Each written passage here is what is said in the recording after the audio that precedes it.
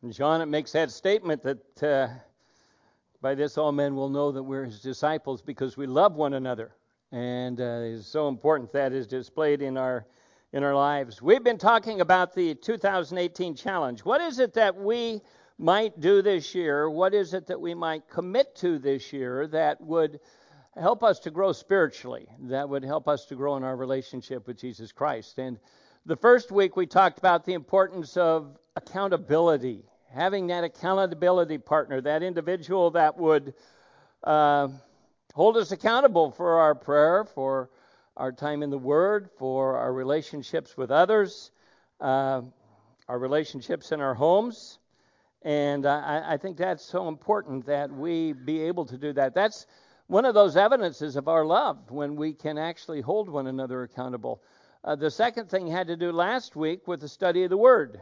And we just talked about the importance of regular study of the Word, whether you're reading the Psalms and the Proverbs and those passages we're going to be looking at this year, or whether you have a study of your own. Maybe you're in another study or with another group of people, or maybe you've just decided to study through a book of the Old or New Testament, and the importance of that. Boy, we need to understand that the Bible is what makes a difference in our lives, and we're going to see that today as we talk a little bit about the idea of prayer. Faithful, regular prayer. And I think that is so important as Christians that we set time aside every day to talk to God. Our best friends, we probably text or we talk to almost every day, if not every day. And yet it's so much more important that we spend the time with the Lord. And so I really encourage you to think about the idea of prayer, regular prayer, setting that time aside. The Bible says that we are to go into our inner room in the house, get away from everybody else, get away from all distractions, turn off the TV, put your phone on mute, whatever you have to do, and get away with God. And the amazing thing to me is that, one of the greatest privileges we have is to communicate with God. The amazing thing to me is He's always there. It doesn't matter what's going on, what else is taking place. If you need to talk to the Lord, He's there. If we're going to see a dignitary here on earth, somebody that's considered important, whoever it might be. You could start with a king or a queen or a prince, or you could go to a president or a vice president or somebody in the House or the Senate.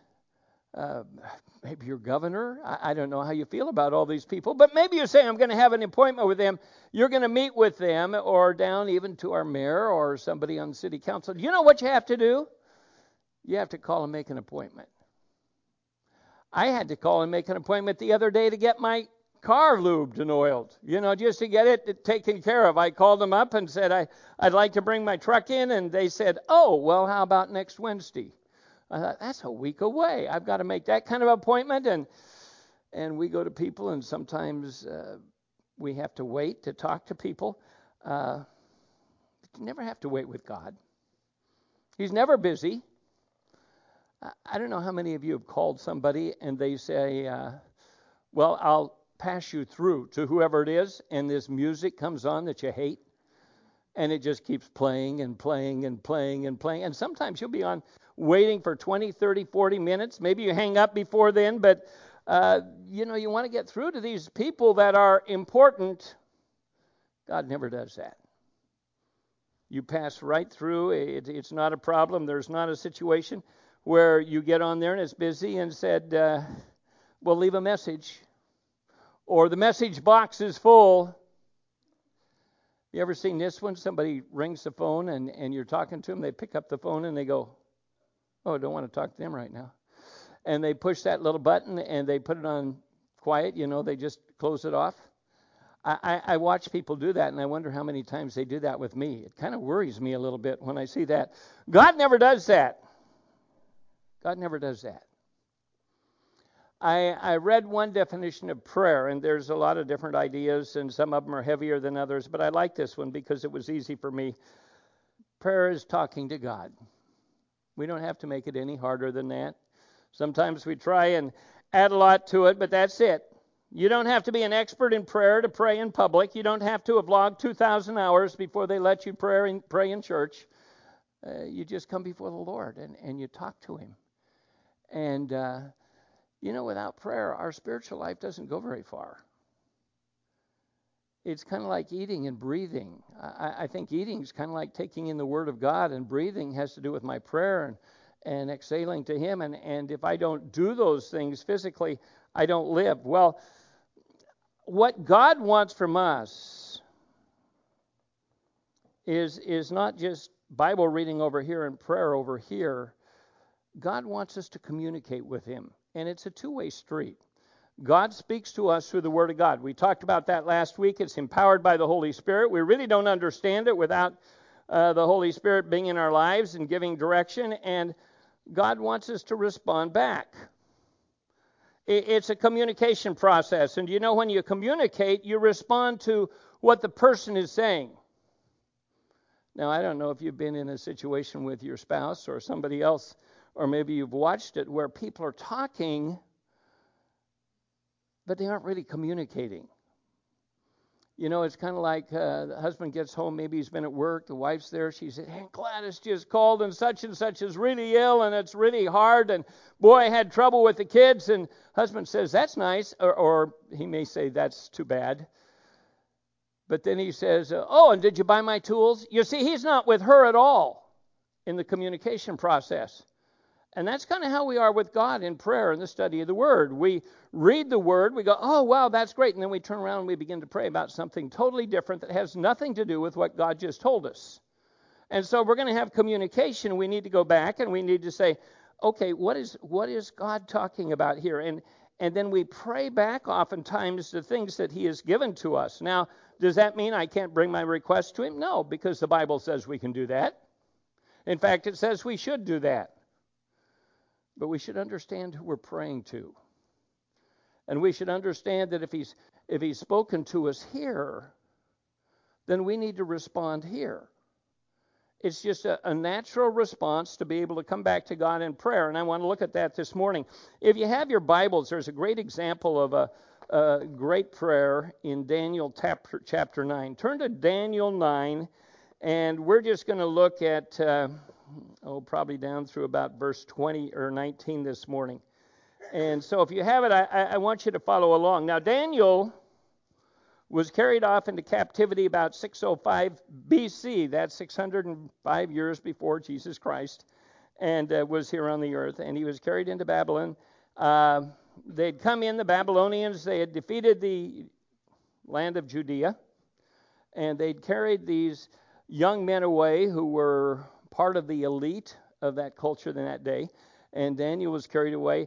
586, I believe, that they went in and destroyed Jerusalem, and they carried everybody else off too.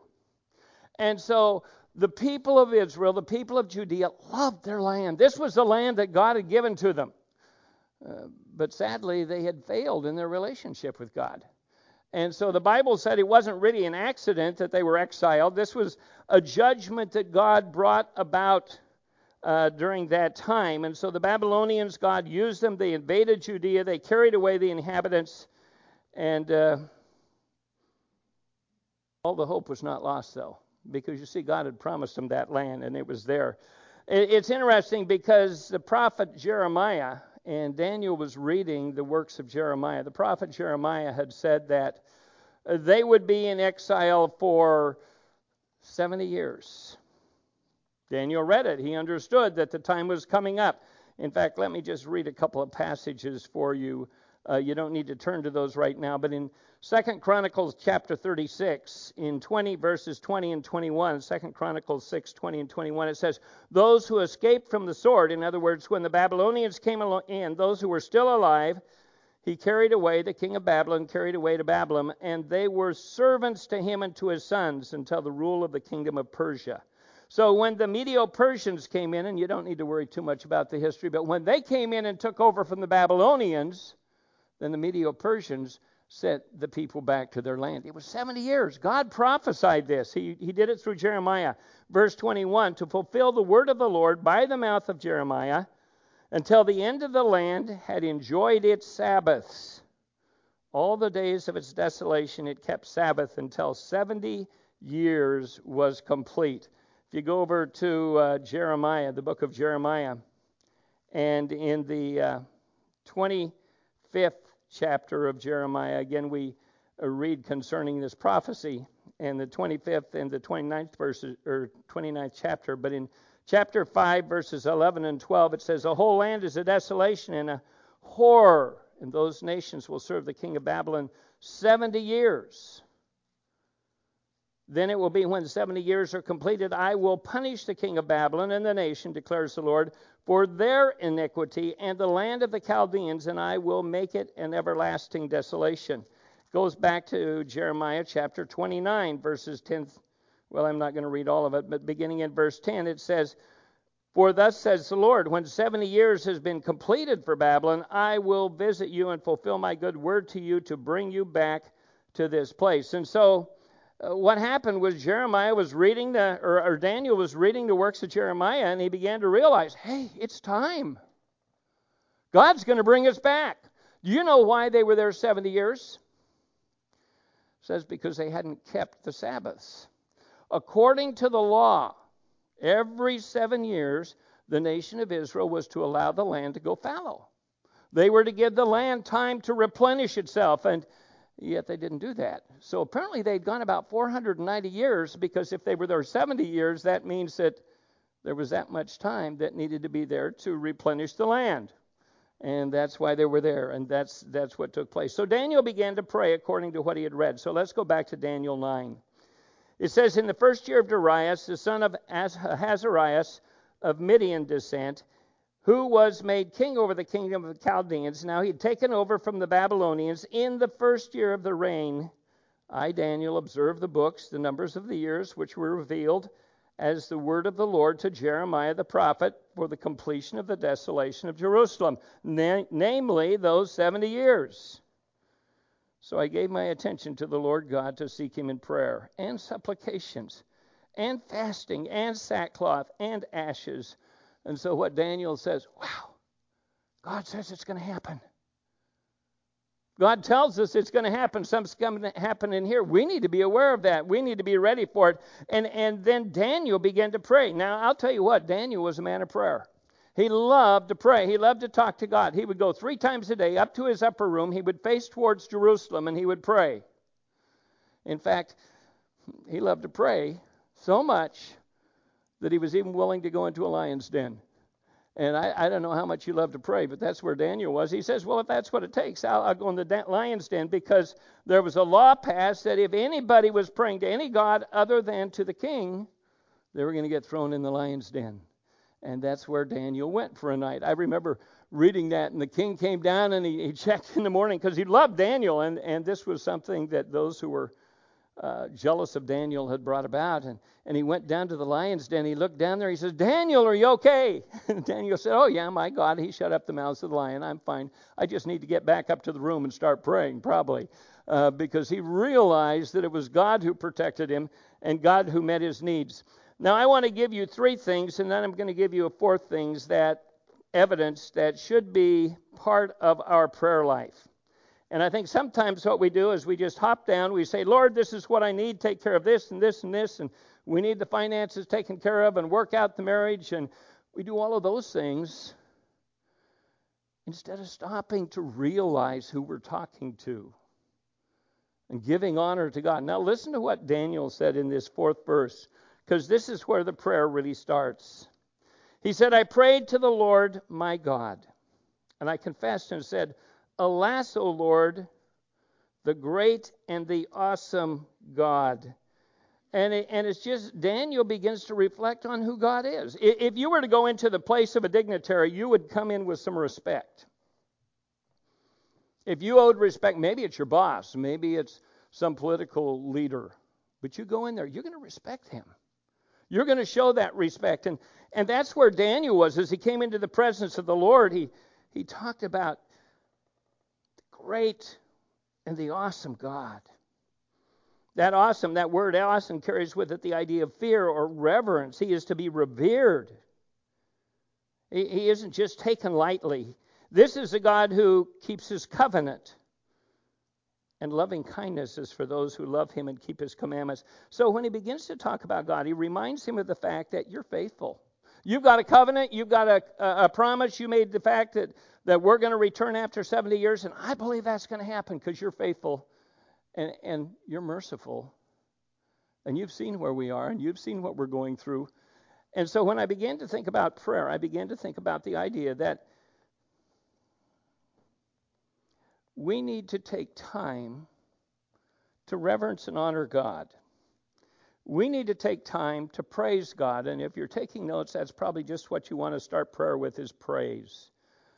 Take time to reflect on who he is. When you're going through the Bible, take some time to think about what does this scripture tell me about God? What do I learn here about God? If you were to go back through the passages that we've just been reading in Psalms chapter 3, verse 3, it says, "And you, O Lord, are a shield about me. You're my glory, the one who lifts my head. You protect me. You take care of me." It goes down to verse 5. It says, "I lay down and slept. I awoke, for the Lord sustains me." How many people have trouble sleeping? I'm not going to ask you to raise your hand right now. But I think across America, there are so many people going out looking for somebody to ease their anxieties and all the struggles they have. And what the Bible says is we need to be coming back to the Lord, and we need to be focusing on him. Down in verse 8 of chapter 4, it says, "In peace I will both lie down and sleep."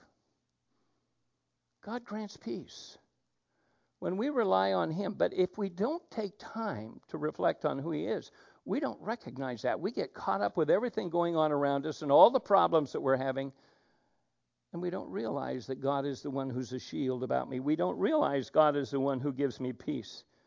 If you go over to chapter 5, verse 4, it says, "You're not a God who takes pleasure in wickedness. No evil dwells in you." And all of a sudden I realize here is a righteous God who doesn't ever do anything that's wrong. He's free of any sin or any wickedness. It's not part of who God is.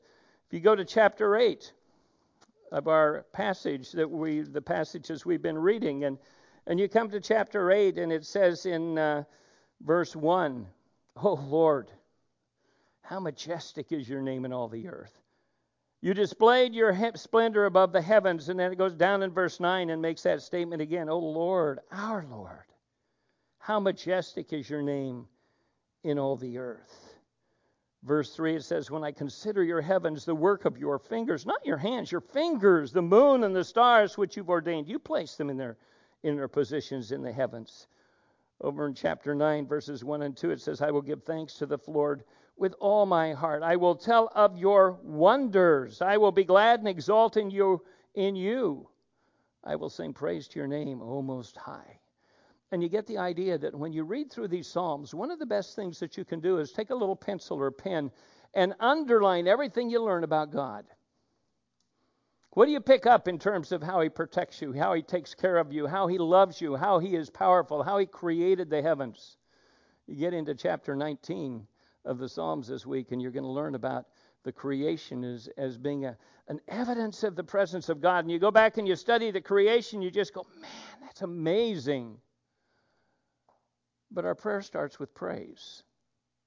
We need to think about that. The next thing that we see is that Daniel began to focus on the things that they had done as a nation. Why were they in the circumstance they were in? And sometimes we say, "God, relieve me, get me out of this situation," and we don't stop to say, "What have I done? Why am I here? Is God allowed this for a reason in my life?" Now, just because we go through problems doesn't mean we've sinned. But sometimes it's there, because that's what happened with the nation of Judea. They had sinned. They had not kept the Sabbath. They had not honored God in their lives. They needed to repent. There needed to be a change. We go back to Daniel chapter 9 again, and in the 4th verse, or the 5th verse, it says, "We have sinned." There's where it is. We've sinned. And I like it because Daniel doesn't stop and say, "Oh, my forefathers sinned. Boy, they messed up. They just really didn't get it together." He took responsibility. He says, "I'm part of this." We need to be responsible. It says we've sinned, we've committed iniquity, we've acted wickedly, and we've rebelled, even turning aside from your commandments and your ordinances. Moreover, we've not listened to your servants, your prophets, who spoke in your name, to our kings, our princes, our fathers, all of the people. We just didn't listen to what you had to say, God. Oh, righteousness belongs to you, O Lord. But to us, open shame. As it is this day to the men of Judah, the inhabitants of Jerusalem, and all Israel, those who are nearby, and those who are away in all the countries to which you've driven them, because of their unfaithful deed which they have committed against you. Open shame belongs to us, O Lord, to our kings, our princes, our fathers, because we have sinned against you. To the Lord our God belongs compassion and forgiveness. Oh, I'm so thankful we can say that. That in spite of what we do or how we've lived, there's compassion, there's forgiveness with our God. We have rebelled against him, nor have we obeyed the voice of the Lord our God to walk in his teachings which he set before us through the servants of our prophets.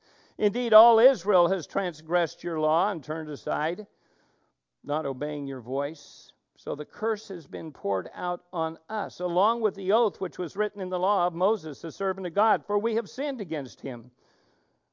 Thus he has confirmed his words which he had spoken against us, and against our rulers who ruled us, to bring about this great calamity. For under the whole heaven there has not been done anything like what's been done in Jerusalem. As it is written in the law of Moses, all this calamity has come on us, yet we have not sought the favor of God or the Lord our God by turning from our iniquity and giving attention to your truth. Therefore, as a result of the fact that we haven't followed God, we haven't followed his rules, we haven't followed what he taught us, therefore the Lord has kept the calamity in store and brought it on us. For the Lord our God is righteous with respect to all of these deeds which he has done, but we have not obeyed his voice. And now the Lord our God, who have brought your people out of the land of Egypt with a mighty hand, and have made a name for yourself, as it is today, we have sinned, we have been wicked. And I would say the second thing we need to do is we need to recognize our sins. We need to recognize our failings. It's the whole idea of repentance. Now, I think the first thing you do when you repent, it's like taking an inventory of your life. An inventory of what you've done and saying, why am I where I am? Are there things that I have done? Are there decisions I made back here that weren't wise decisions? And how do I take care of those? Maybe sit down with pen and paper and just begin to do an inventory. Where am I? What decisions have I made? Where am I with God today? I think, number one, it begins with personal admission. I look at my life and say, where am I? What's going on here? Number two is confession. 1 John 1:9 says, if we confess our sins, this is prayer, if we confess our sins, God's faithful and righteous to forgive us those sins and to cleanse us from all unrighteousness. So I can have personal cleansing. God can cleanse me, but boy, I got to confess my sins. And confession is more than admission. Today, it's real easy in America to say, oh yeah, I did that. We think that's confession, but confession goes beyond that. Confession goes to the idea of, you're right, God, I was wrong. I agree with you. And then repentance, that's the third point. When John the Baptist came, he said, repent, be baptized. You remember that? That was his message. Jesus came, he said, repent. Peter, in his first message, says, repent from your sins. It means to turn and go the other way. And we've talked about that before. It's a change of mind. It's a transformation in terms of who I am. Not the same person I was. Because you see, if we don't do that, sin separates us from God. Back in Isaiah the 59th chapter, the second verse, it says, but your iniquities, your sins have made separation between you and your God. And your sins have hidden his face from you so he does not hear. So that sin continues on. I'm out of fellowship with God. If I do something to some of you or you do something to me, do you know what? It breaks fellowship, doesn't it? We're still members of the same church, but we're not getting along. and we're not sharing, and we're not talking, and we're not communicating. Same thing happens within our family. It happens. And so there has to be a repentance. There has to be a change of heart, a change of mind. Those verses that I look at periodically, I come back to. Whatever I do for the glory of God. And repentance, it says in Romans chapter 12, it says, I urge you, brethren, by the mercies of God, to present your bodies a living and holy sacrifice. Here I am. I commit myself to you, God, in all of my being, that I might prove that which is good and acceptable and perfect. And then it says, don't be conformed to the world, but be transformed by the renewing of your mind. So you have to stop and say, am I living according to the standards of the world or according to the standards of the Word? Which one is the priority in my life? And how do I know that? And do I need to change? In Hebrews chapter 12, verse 1 and 2, it says, lay aside every encumbrance, anything that gets in the way of your walk with God. And that sin that so easily tangles you up, wraps itself around you and pulls you down. And so the second thing in our prayer life, and you may not do this every time you go to prayer, but it certainly should be part, is that whole idea of confession and repentance. So I start out with praise, and then I come to the idea of repentance. And the third one, when we look at Daniel, is that he began to pray, and now he brings his request to God. And we see it in Daniel 9, beginning in the 16th through the 19th verse. He says, and now, O Lord, now that I've admitted our failings, the fact we failed, and we know that you're going to bring us back into the land after 70 years, now, O Lord our God, who have brought your people out of the land of Egypt with a mighty hand and made the name for yourself, as to this day, we have sinned. We've been wicked. O Lord, in spite of that, in accordance with your righteous acts, in accordance with your righteousness, because God can do no wrong, that's really what the idea is there. Let now your anger and your wrath turn away from your city, Jerusalem. It's your city, your holy mountain. For because of our sins and the iniquity of our fathers, Jerusalem and your people have become a reproach to all those around us.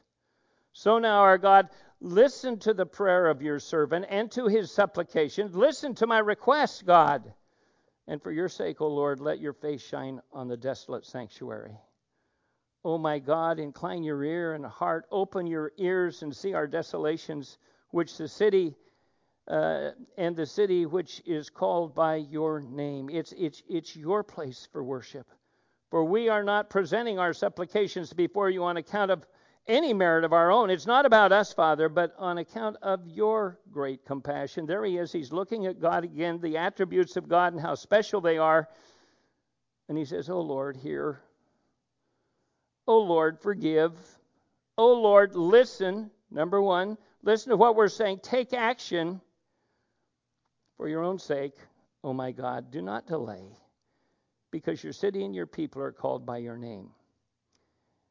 And so he brought his request, and his request that God might be glorified through all of this. It wasn't just about him. It was that God would be glorified. And God answered immediately, and you would expect that. In verse 20 it says, now while I was speaking and praying and confessing my sin and the sin of my people Israel and presenting my supplications, I did all of those things before the Lord my God in behalf of the holy mountain of my God, while I was still speaking in prayer. Then the man Gabriel, the angel Gabriel, whom I had seen in the vision previously, came to me in my extreme weariness about the time of the evening offering, and he answered. And he gave me instruction and talked to me, and he said, O Daniel, I have now come forth to you to give insight and understanding. At the beginning of your supplications, when you begin to ask, the command was issued. Do you know when God answers our prayer? Immediately. We may not experience that way, but God does that. And so when we pray, God hears and God responds. And then he went on and he told Daniel about what history was going to be like, what the future would be like. He talked about what we know as the 70 years of Daniel. And that was all part of it, because he says, Daniel, not only am I going to return you now to the nation now to Jerusalem, but there's a future that I've got laid out. And I want you to know it all. God gives us even more than we ask for. But I think it's important we realize that you've got to recognize who you're talking to. There's that whole idea of praising God and understanding who it is that we're sharing with. Number two is those failings that we have. We can't just continue on in those things. And then finally, you bring your request. There's one final thing, and it's not in here, but I want to bring it to you. In 1 Thessalonians chapter 16, verse 18, it says, rejoice always. Pray without ceasing. Always be in that state where you're ready to come before the Lord. And then he said, in everything give thanks. This is the will of God for you in Christ Jesus. In everything give thanks. God desires our appreciation. You see, you begin to look at that little acrostic. We praise God. We repent. We appreciate what he's done. We give thanks. And you bring your requests to him. And if you begin to think about prayer and you take that little acrostic and you put it someplace, maybe in the back of your Bible or in your sermon notes right there, it begins to give you an idea or a pattern for prayer. And if you do that this year, you're going to see that God blesses you. God hears and he responds. As a church, it's so important that we do that we spend time in prayer, that we read the Word of God and say, what does God tell me? And then we respond. That's communication, folks. If all we do is read the Bible over here and it has nothing to do with our prayer life over here, there's no communication between us and God. We're just saying what we want without really listening. And so we need to take up the Bible and we need to study it and know who God is and then pray in accordance with that. Next week, I want to give you, just as we're going through prayer, I want to give you another 5 aspects in terms of our prayer of what it needs to be like. We're going to talk about the idea of praying in the name of Jesus Christ, and what does that mean? We're going to talk about praying sincerely, and sometimes praying insincerely. You know, the Bible says Jesus was talking, and the Pharisees would go out and they would go on and on. They would pray these long prayers or prayers that they had memorized, but they weren't sincere. Didn't come from the heart. We need to understand the sincerity of our prayer. We're going to talk about some more things like that. But I want you to go home and just think about that idea of how to pray today. How often when I come to God do I really sit down quietly and before I do anything else, reflect on who I'm praying to? Even as we come together as a group, and I know that we have public prayer, I think we have a tendency to say, what are the requests? And that's where we start. And that's just kind of where we are. I've got to get this request out. And I really believe before we ever do that, we need to be looking at our lives and taking that inventory. We need to determine where we are in terms of our relationship with God. Am I walking with God today, or is there ongoing sin in my life? The Bible says if that sin's there, then my prayer life's affected. Do you know that it says, guys, in 1 Peter chapter 3, verse 7, it says if your relationship isn't right with your wife, it affects your prayer life. You don't have that open relationship with God that you desire. And so we need to take care of all those things and work through them and say, how does this fit so that I can glorify God? And then finally, let me just say, because I really believe that's where Daniel was, what we pray for, what we think about, what we desire should always be, will this glorify God? Will this honor him? Is it just to honor me or somebody else, or is it really going to honor God? Because that's what Daniel prayed. He said, restore your city. Restore this so that your name will be honored before the people, not just mine, that you will be glorified. So take time and think about that this week as you're praying. And I would encourage you on that little sheet that we have, if you're going to make a commitment every day, I'm going to spend some time with God. Maybe it's only 5-10 minutes, but you get away, you get into that inner room, you get away from everybody else, and you just spend some time with God. I'll tell you what, I believe it'll change your life this year. It'll make a difference in terms of who you are. You spend that time in the Word, you spend the time in prayer, and you make that a concerted effort, a priority in your life, and it'll change you. And it'll change me when I do that. So I took that little thing and I said, yeah, God, I've got to do that. So right now this morning it was Psalms 14 and Psalms 15 tomorrow, and that's where we are if you're reading through the Psalms with us. And those are in your Bible. But it doesn't take long. Just spend some time in it and check and see what it says about who God is. I think that's important. Let's pray, shall we? Father, we come this morning and, this probably isn't new for a lot of people. For others, it is new. But even though, Father, we know that we should really come to you in respect and honor and admiration and praise, I think sometimes we're just so quick to get into the prayer or whatever our needs are or whatever's going on or what's going on with our family that we fail to show you this respect and the honor that we should. So forgive us for that, Father. Father, sometimes we have ongoing sin in our life and we think, well, it doesn't matter. God doesn't care. But yet the Bible says you do. You're concerned about us. We're your children, and you're concerned about how it's impacting our relationship with you, how it's impacting our relationship with other people. Father, forgive us when we don't let go of some of those things, those hurts, those habits, those hang-ups, all the things that we hang on to that affect our lives in a negative way, Father, that affect our relationship with you in a negative way. And Father, forgive us. Help us to be aware of those things and lay them aside. And then, Father, help us to come. And as we ask the requests, the Bible says, we're going to look at it next week, we can ask for anything. We can talk about anything.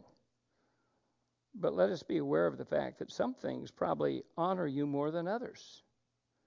And if we're selfish in our asking, Father, then how can we expect that you as our Heavenly Father will honor what we ask? And so, Father, help us to be aware of those things as we look at this whole idea of prayer once again tomorrow. And so we just thank you, or next week. So I thank you, Father, for what you're going to do in our lives, just a transition that you're going to make in our lives, in our church, in our relationships, because you have the power to make the changes that need to be made. Thank you, Father. I pray these things in Jesus' name. Amen.